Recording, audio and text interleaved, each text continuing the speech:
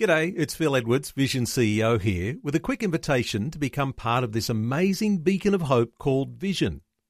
Together we can put our love into action to help people of all kinds build or rebuild their lives on the truth of God. Please consider the part you can play during our upcoming Visionathon appeal, remembering that it's your support that makes Vision possible, including this podcast. Jesus said, "If you hold to my teachings, you are really my disciples. Then you will know the truth, and the truth will set you free." I've been in the ministry for many years, and there are odd occasions when I get that anonymous hate mail. You know, somebody's got something to say about me or about my ministry, and so they write me a letter, sometimes a 5-page letter, but they don't sign it. They don't let me know who it's from. Well, over the years, of course, I've learned to go to the end of the letter before I start at the beginning and see whether someone has signed it. Because if they haven't signed it, then what's the point of me responding to it? How can I respond to it if I don't know who to respond to? Is that the way that God works? I mean, I'm sure there are many areas in my life that need to be adjusted, but does God do it anonymously and maliciously like that? No, He places us in mutually edifying relationships within the body of Christ. Often in the New Testament, we come across that phrase, one another. God places us in relationships where we can build each other up. Friend, do you have somebody like that in your life? Somebody that cares enough about you to speak the truth in love? If you do, treasure that person. They are a real friend.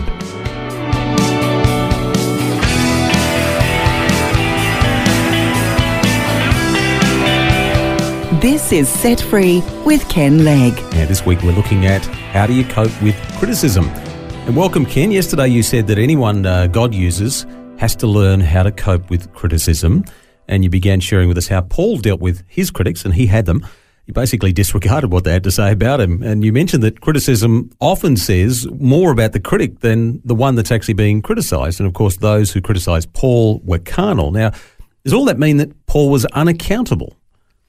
Good point. Of course, it's not a matter of not being accountable, but who we are accountable to. There's a wonderful verse from the book of Proverbs. It says, "Open rebuke is better than love carefully concealed, and faithful are the wounds of a friend, but the kisses of an enemy are deceitful." Now, underline that word friend, because there is a place for accountability to others, but it comes out of mutually edifying relationships. You know, it's reciprocal. We give and we receive because we're in a relationship of trust and confidence, and we know that each person in this relationship wants the best for the other person. There's another proverb that says, "Iron sharpens iron." You know, as iron sharpens iron, so a man sharpens the countenance of his friend. And so constructive criticism flows out of a heart of love. That is a heart that wants the best for you.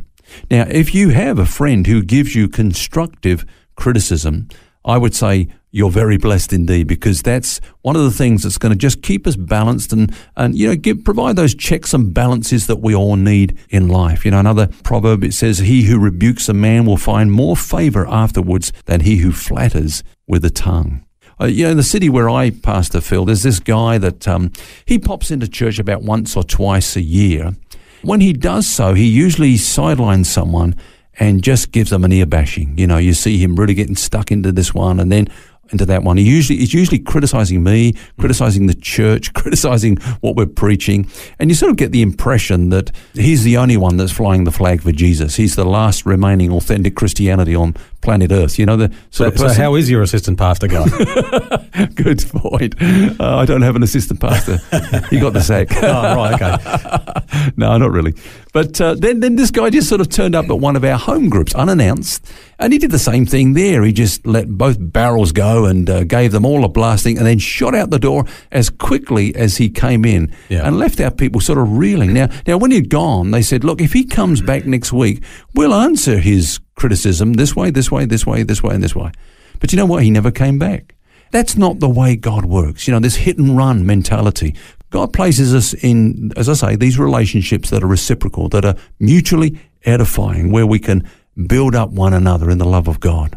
I think we all really appreciate people who shoot straight and have the right motive. Yeah. I love it actually here at the radio station. We often get people who will so politely criticise. They'll say, I really love what you guys do, and but there's this one thing and so on. And I love that actually, because they are those friends. You don't want to be necessarily the friends that we know intimately, but they are friends of the radio station. Yeah. And they have the right heart and they get it. Whereas there's a lot of people who will just want to say their piece and get it off their chest and have their own satisfaction out of having that little gripe and then move on. And that's not the kind of person you're talking about here, is it? No, that's right. I suppose then the big difference between a critic who does want to knock you down, like the guy you just mentioned, and the critic who's your friend, who wants to build you up, is their motive.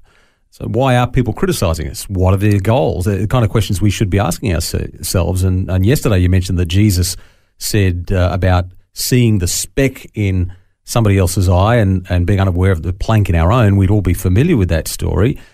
People must be looking so intently for some dirt to be able to notice that little speck. Yeah. And talking about Jesus, Phil, of course, he often was criticised. I think we can learn from the way that he handled criticism.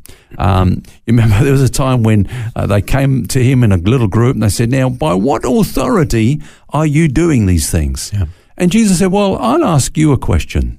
In other words, I see you're into accountability. Well, I trust that means mutual accountability. I'll ask you a question, and if you answer me, then I'll answer you. He said, the baptism of John. Now, was that from God or was that from man? So they got in a little huddle, and said, well, don't say, because if we say it's of God, he'll say, then why didn't you believe him? But if we say if it's of man, then, well, they feared an uproar with the people. So they came back to Jesus and said, we can't tell you. He said, well, neither do I tell you by what authority I'm doing these things. I love the way Jesus did that. He often answered a question with a question. Yeah. And obviously it didn't, that criticism didn't get to him. Yeah. He knew how to answer them. I think also he was underlining this thing of, well, let's have mutual accountability.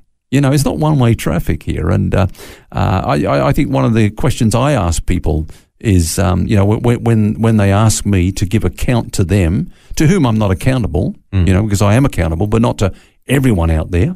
The question I ask is, well, give me a good reason why I should be interested in your judgment to start with. As Paul says to me, it's a small thing that I should be judged by you. What gave you the impression that I actually was interested in your opinion? What sort of response do you get when you throw that back? One of just blank, disbelief.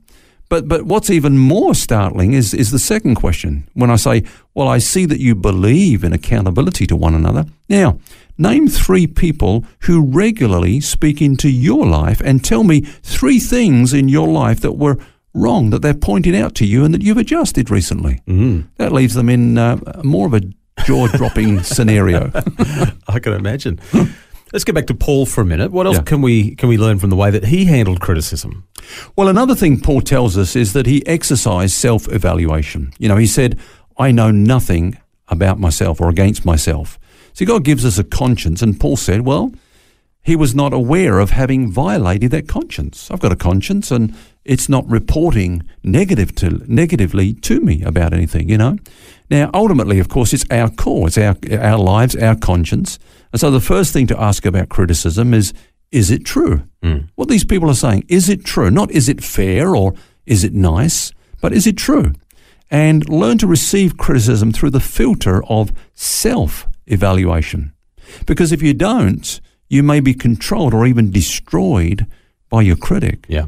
So let's just reflect or recap a little bit on what we've said so far. Our friends are more reliable than our critics. Okay, so, critics, there are many of them, and they'll hurl what somebody called these volleys from the valley at you. They're down there in the valley, you're climbing the mountain, and they'll throw stones at you. And like you said about the crab, try to pull you down.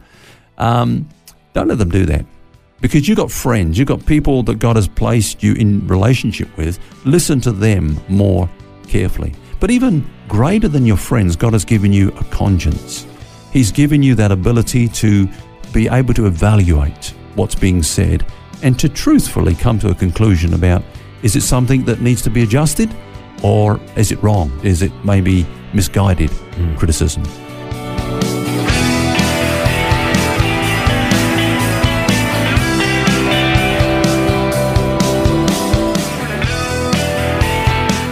very practical study this week on coping with criticism, and we'll have more for you tomorrow.